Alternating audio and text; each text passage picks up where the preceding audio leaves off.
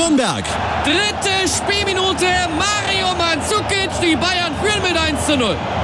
Und da ist dieses taktische Konzept von Dieter Hecking sofort für die Katz. Tor in Dortmund. Die schnelle Führung für den BVB.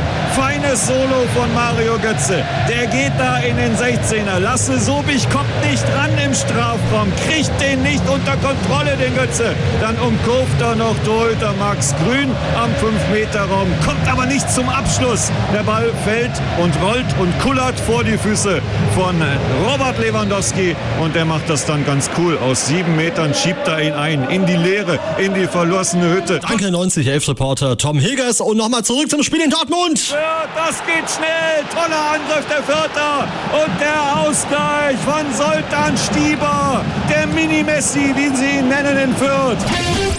Tor in Gladbach.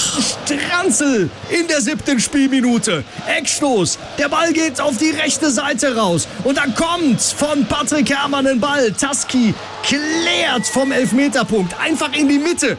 Und aus 22 Metern nimmt diesen Ball Volley als Dropkick.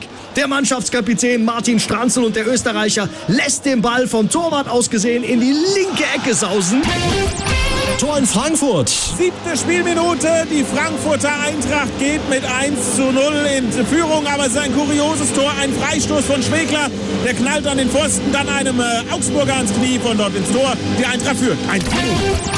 Tor in Gladbach. Mit dem Kopf, also 1:1, wenige Sekunden nach dem Gladbacher Führungstreffer, gleich der Ausgleich für den VfB. Also, da ist richtig was los.